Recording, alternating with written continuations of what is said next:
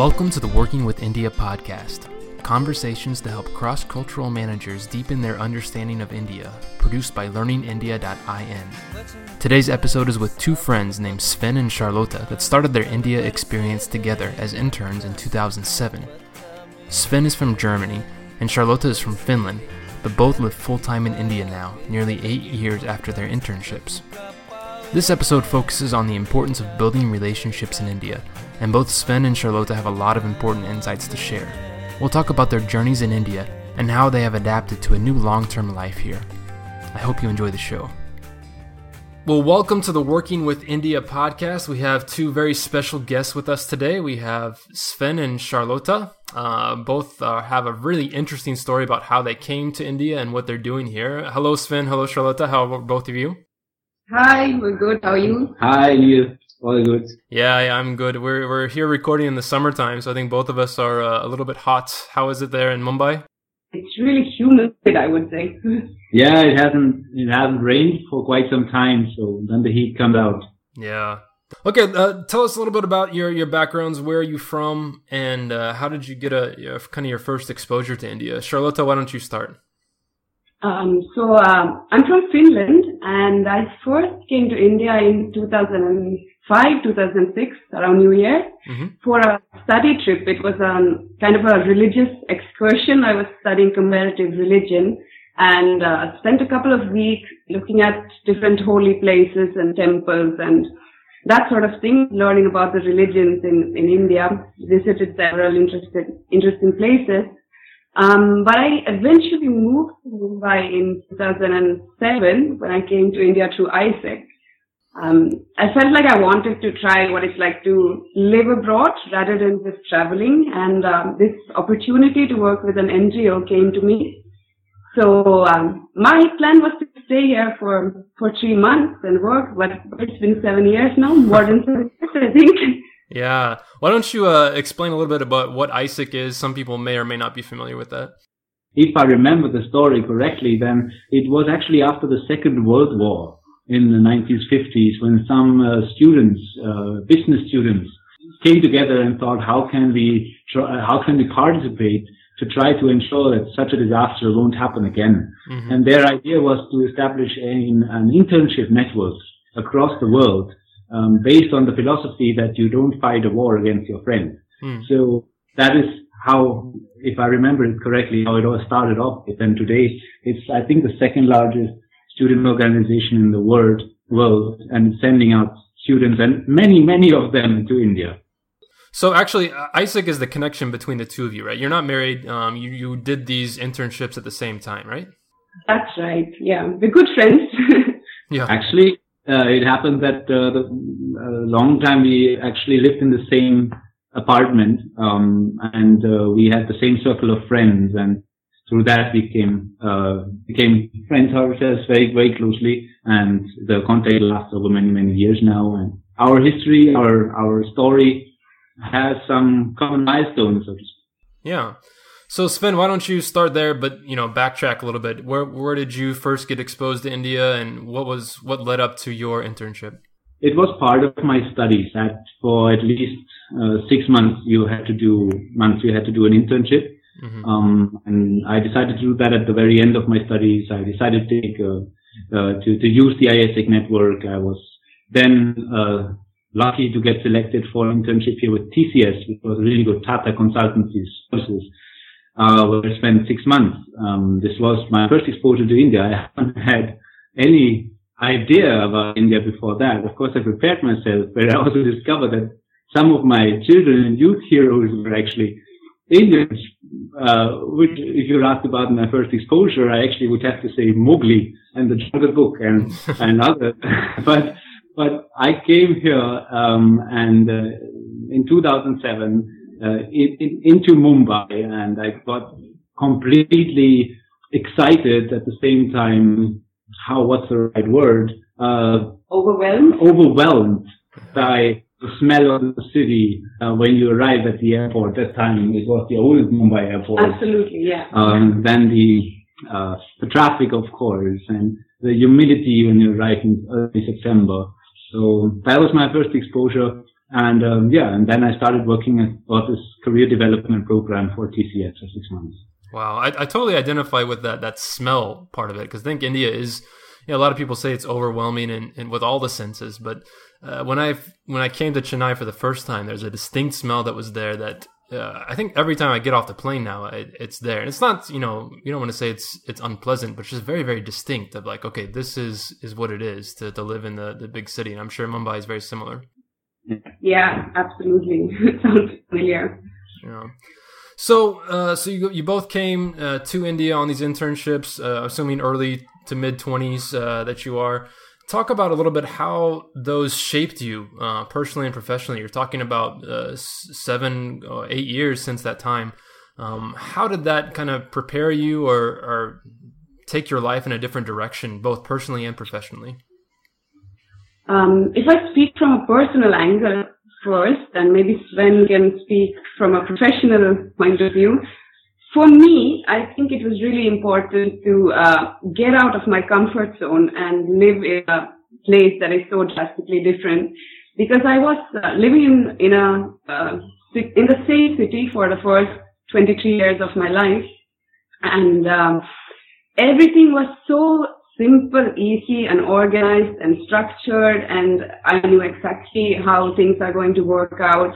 And that was just my idea of normal. And then you travel to different countries and you're like noticing all these weird things that people do in other countries, and it all seems like fascinating and also strange in some way. Mm-hmm. So for me, when I was put in a different surrounding, actually I had to learn to live there. I think that changed me. I started to realize that it's not that still in this, the what is defines normal and everything else is something strange, but you actually see that this is also normal. This is a completely different way of living, but it doesn't mean that it's not normal, if you know what I'm saying. And it just taught me a lot of things. It taught me to be patient, to not expect things to always be the same way, to work out in the same way it would do back home. It taught me to stop comparing. I think that's one big mistake we do when we move to a new place. We keep comparing everything in the beginning, and if it's different, we somehow feel a bit uncomfortable with that. So, I think I just became a little bit less judgmental, a little bit more mature, perhaps. Yeah, I totally agree that when you talk about comparing, that's a very easy thing to get into. And there's so many things that are different about India versus your home culture that it feels like everything's different. So you have to compare everything. And then you feel like, okay, then when you compare, you have to say, okay, one is bad, one is good. But you really can't do that and exist well in India, right?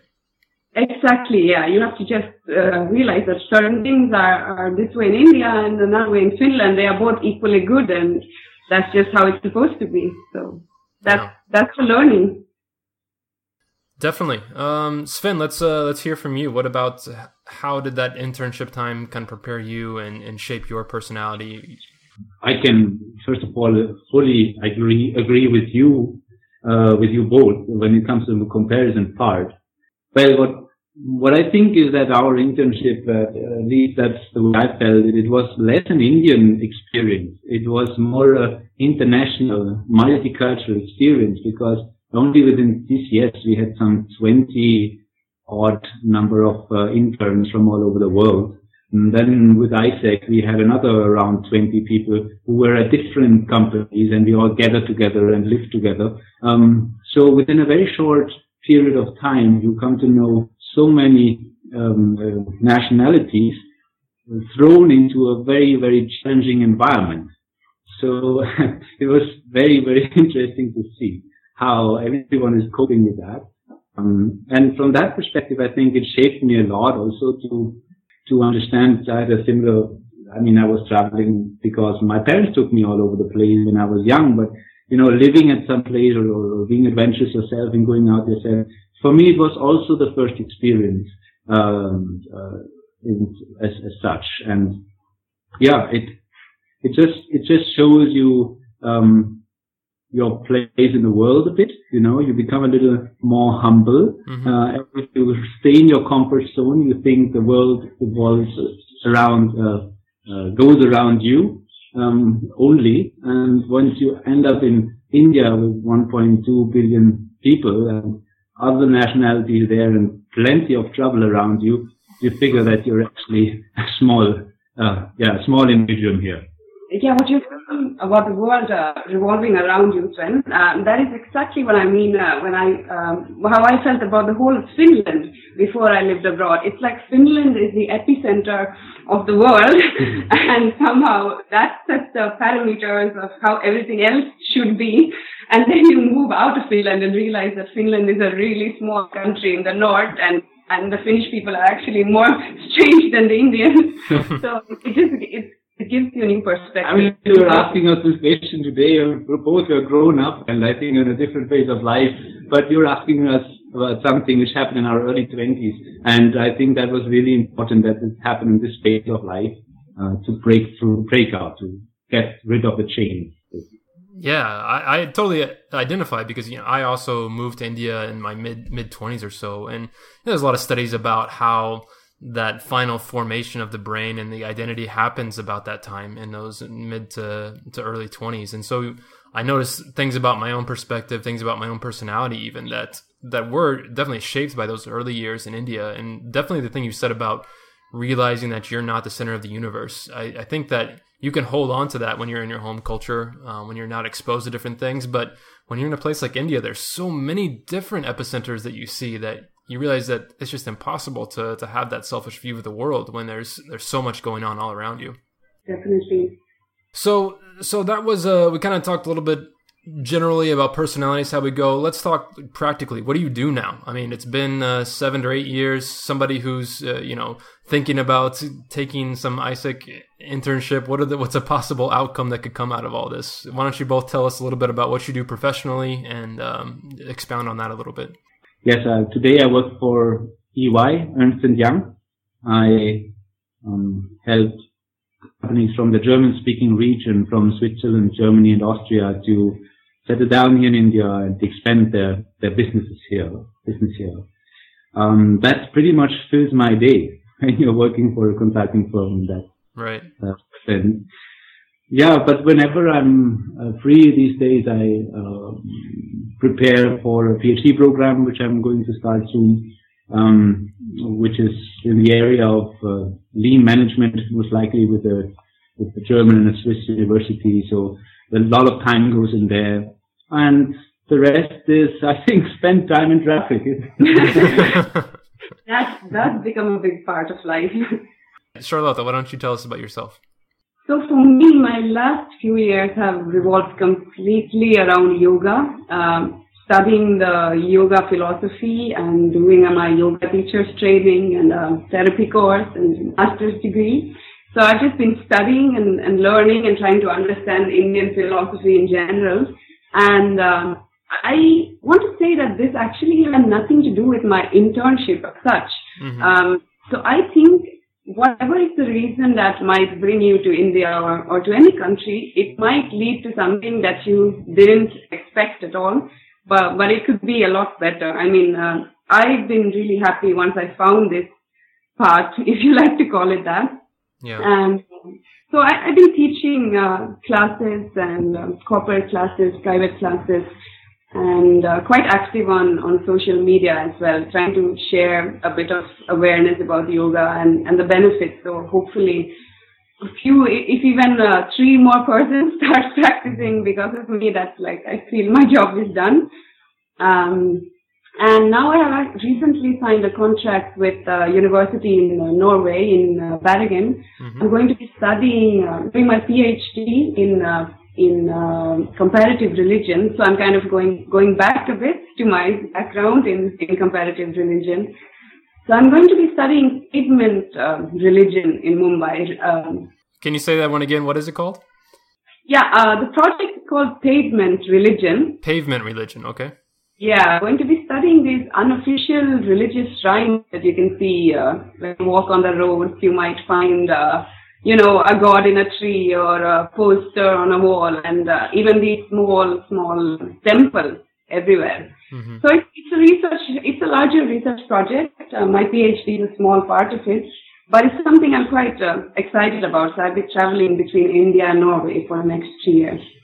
Now, Charlotte, I want to ask a question about just your teaching in yoga. I find that looking at it from the outsider's perspective, coming from the U.S., yoga is very much just tied in with exercise, tied in with kind of, something else you do at the gym if you're tired of running. So why don't you enlighten us a little bit more, since you've done a lot of study into scriptures, into comparative religions. What's maybe just one myth that you can bust for us about how most people think about yoga and how we should think about it? Well, I could just say that it's completely the same. What you're saying in US, it's the same case in Europe. I think in Finland, yoga is practiced at the gym. And the main thing people think about when they hear about yoga is that it's something health related. Right. But if we actually look at what yoga is, it doesn't have anything to do with health as such, getting fit or getting healthy. Yoga was always a method of self-realization, a completely spiritual path to find some kind of enlightenment, to find your true self. And all these physical aspects, they are just methods that we use for that spiritual goal. So now I think this original meaning of yoga has got completely lost. And of course, you can still practice for the physical benefits if that's what you're into. But I think we should be aware that this is not what yoga is. So when somebody tells me yoga is for health, I feel like they stop, wait a minute, it's not. It's a philosophy, it's a spiritual discipline. But yes, you might become more healthy along the way. I mean, good if you do. Yeah, nice. I'm sure we could have a much deeper conversation about it, but that's really good insight to share. Now, I know both of you are very passionate about the idea of relationship building and how important it is in India. That's something that we decided was going to be a focus of this conversation. Charlotte, I'll just stick with you for now. How central do you think relationship building is in India? And what are some things you typically see that expats or outsiders make mistakes in this area? I think relationship building is everything in India.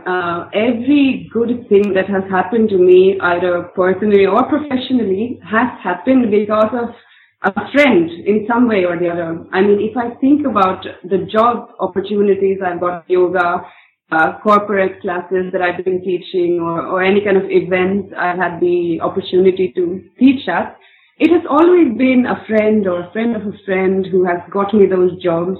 And generally speaking, I think things don't work in India unless you have some kind of emotional connect with the persons you are going to work with, which is very different from Finland, where I think work is something completely practical, quite straightforward.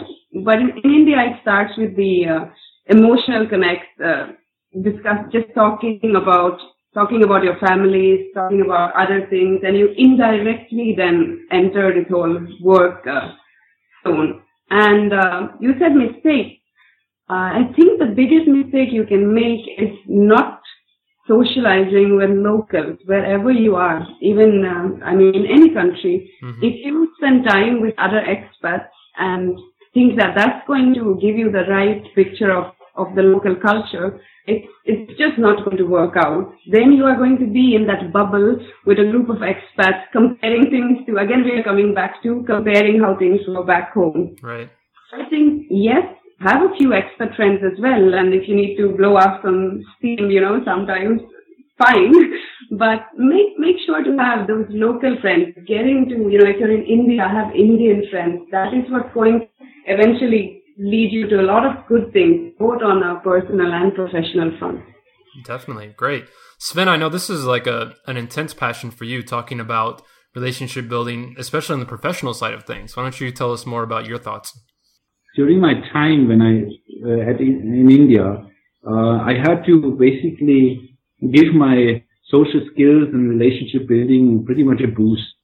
I'm not antisocial, but I can be pretty okay with myself as well. So most of the time I would sneak out or be a little out. But during my time in India, it happened that I actually developed a full training program on how to build and maintain relationships, because I was simply thrown in a situation where I had to do so, and I could see how passionate the Indians are in building relationships. Mm-hmm. And today it's called the Nimble Networker, and I run these programs at home at my home university in Hohenheim to share the experience there, and I've also run it here with NGOs in Mumbai. So it's called, just to interrupt you, it's called the Nimble Networker, right?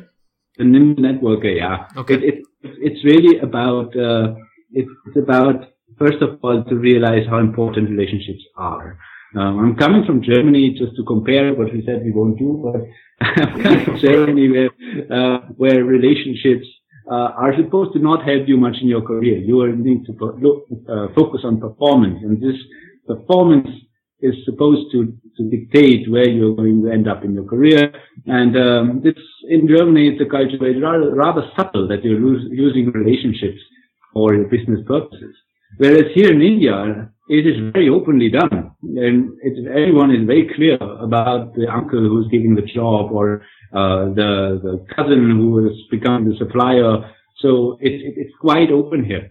But what I want to highlight is in both nations, it's there, yeah, and it's maybe even in the equal manner, but one is more open, the other one is a little more subtle. So a lot of this program is just simply realizing that, and then to come up with some strategies of how to break through best.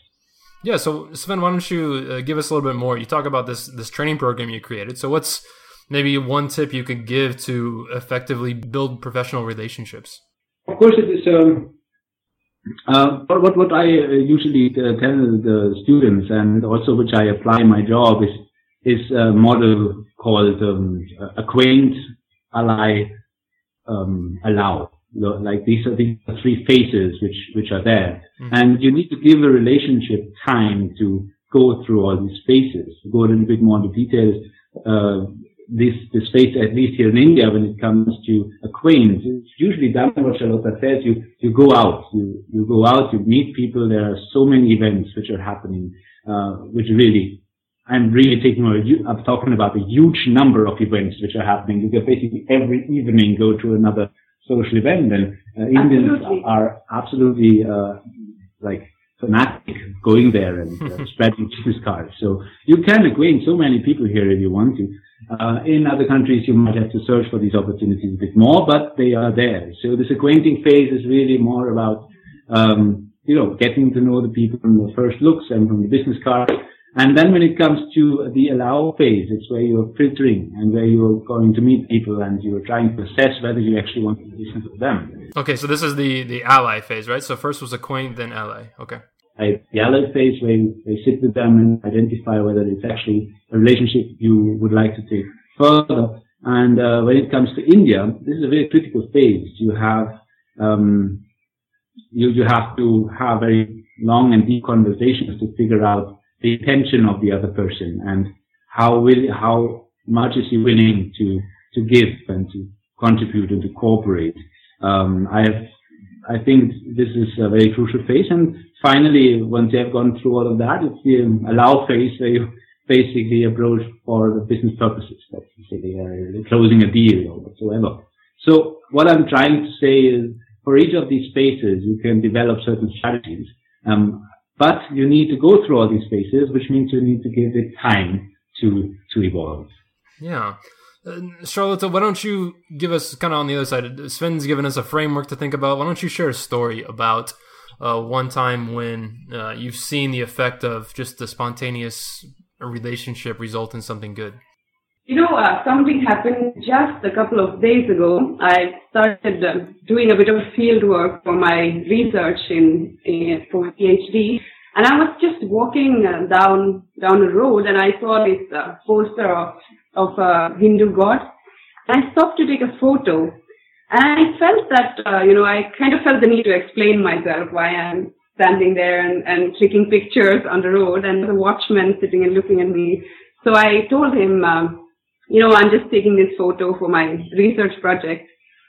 And another senior man overheard me saying it, and he started talking to me and told me he's a dentist, handed over his business card, And I thought, okay, he probably wants me to take a dental appointment with him. But he told me, anytime during these 3 years, if you need any help, you can always call me. I have a lot of books on religion, and I would be happy to borrow them. I mean, you can borrow them from me. And it was just based on, I must have spoken to him for 2 minutes before he was ready to help me. So that's just an example of how Indians respond very soon if you are friendly and if you are open and out there.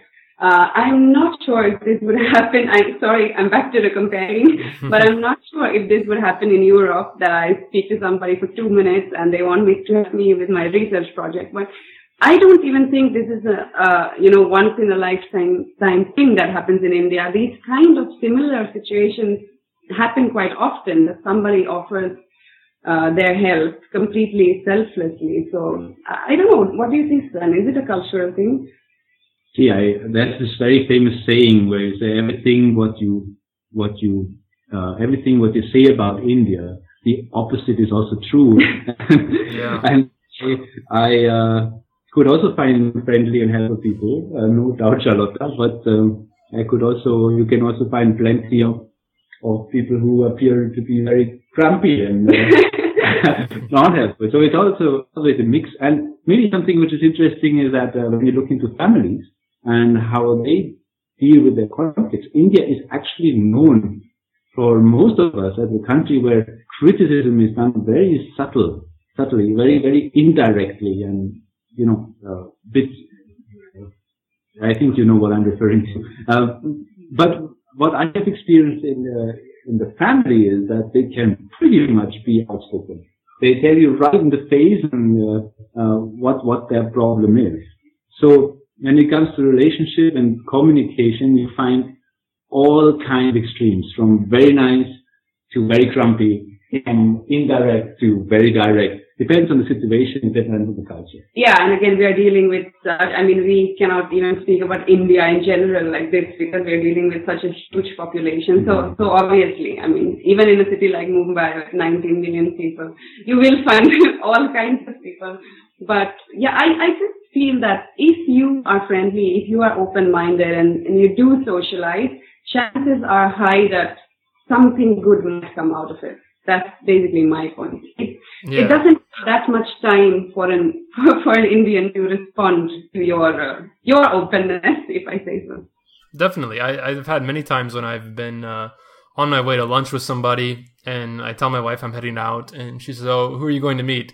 And I say, "Oh, it's just some guy I met on the train, or it's just some guy that I met in some very casual encounter." And then all of a sudden we're eating together, and then maybe I'm bringing my family over, and lots of relationships just start with very, very simple things that just seem like these random acts, like you were talking about with the dentist. So I totally agree with that it happens. And like Sven says, there are some people who do just want the dental appointment. They're just trying to get some business out of you. But I think by and large that you find in India a much higher percentage of people who just at any point are ready for a good relationship, any point ready to give something good to you, not even expecting anything in return. So that's really great. Yeah.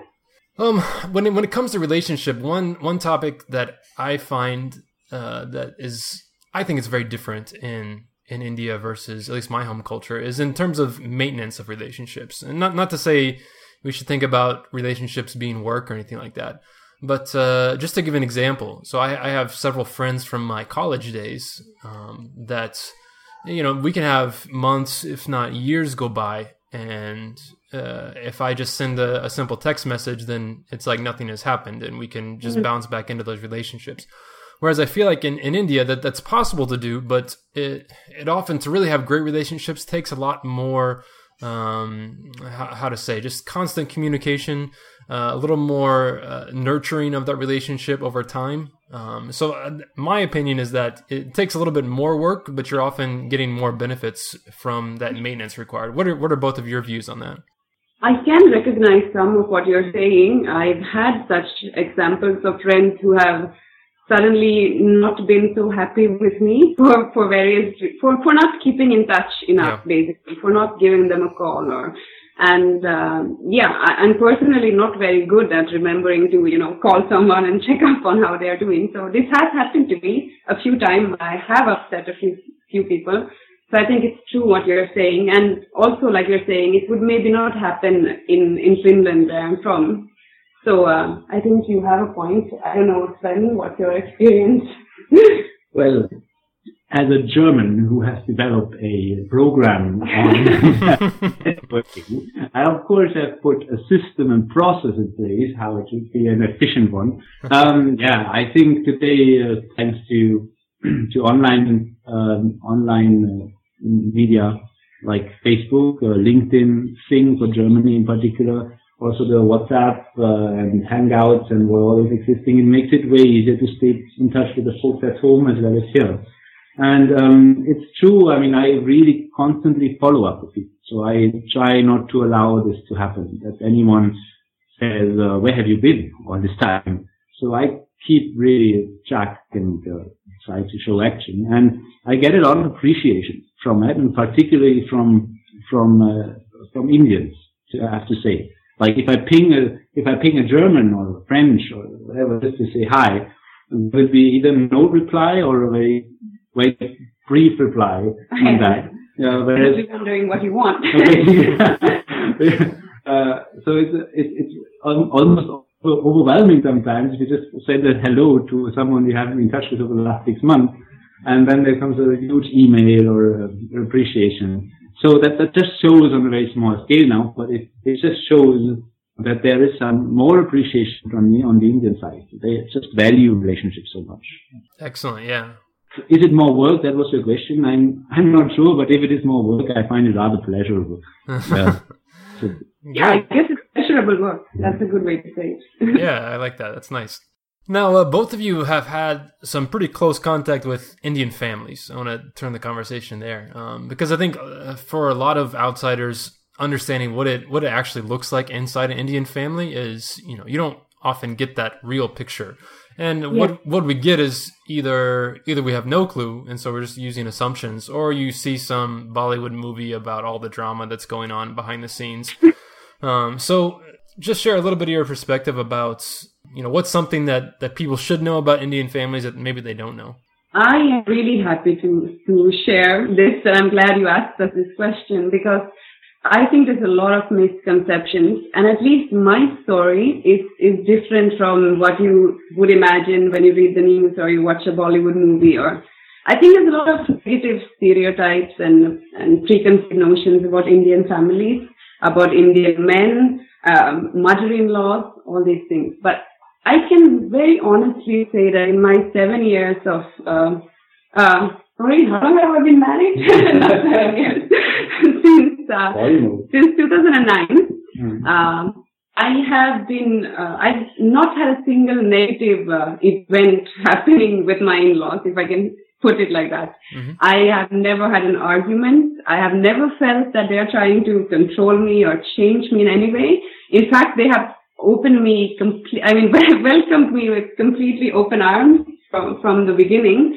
And this is the first question when I tell people I'm married to an Indian. A lot of people ask me, how did his mom and dad react? They must have been scandalized and shocked. And I'm like, no, none of this happened. They were happy, and we had a nice little simple wedding. It was not a big Bollywood drama, and it's just been easy and effortless.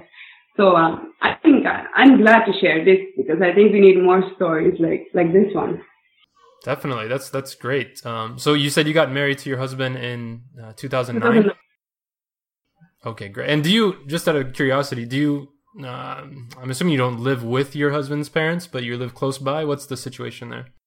My husband's parents actually live in Dubai. They stay with us for maybe 1 month every year. And but my other in-laws, my grandmother, I call her my grandmother now, the Indian way, and aunts and uncles, and they stay nearby, and we meet maybe once a week or so over lunch or dinner, and there's not been a problem with anyone. So it's not just that my in-laws were living abroad and are open-minded, have taken it well. It's the entire big fat Indian family.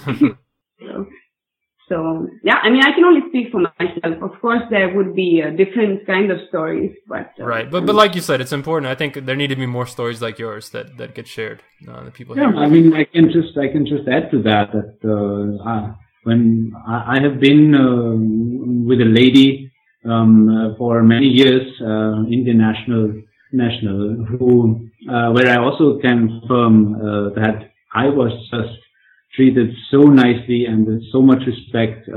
I was treated as like the son in that family, and it was warm at the same time. It was very honest also. So I felt absolutely comfortable in that situation. With your close friends and your family, there is this complete brutal honesty. So somebody might just tell you one day that, oh, you look horrible and you put on weight and, anything. And it's just said with like love and everyone means well, but, it's maybe not something that would happen in Europe. And then on the other side, like Sven is saying, in the business world or the professional field, there you have to be less straightforward. Also, in regards to work, I think you can't be so direct with what you want and your intentions. You have to be a bit polite and speak around the topic. And, is this what you've experienced too? Yeah, you're absolutely right. Yeah.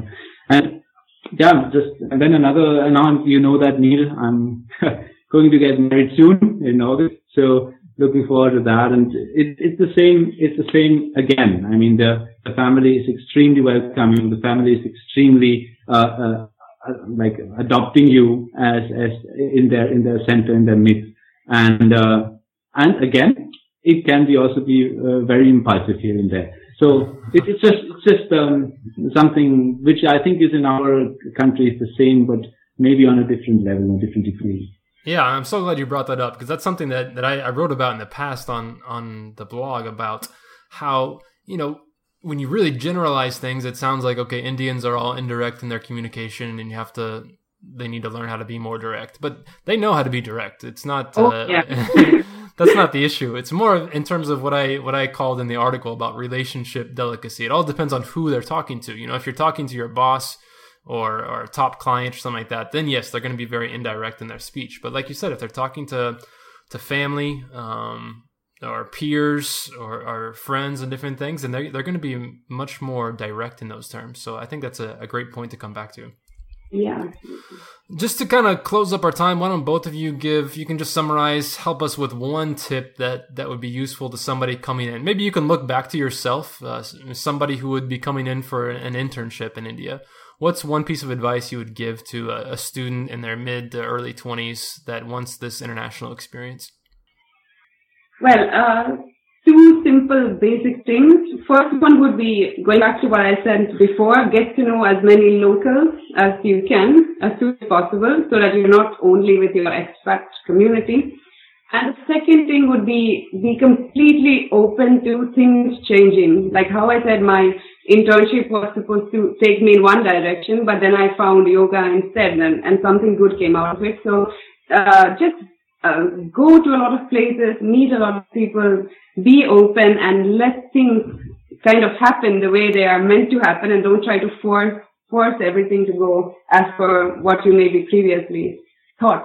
I mean, that's as simple as I would put it. Nice. Okay. And Sven, for you?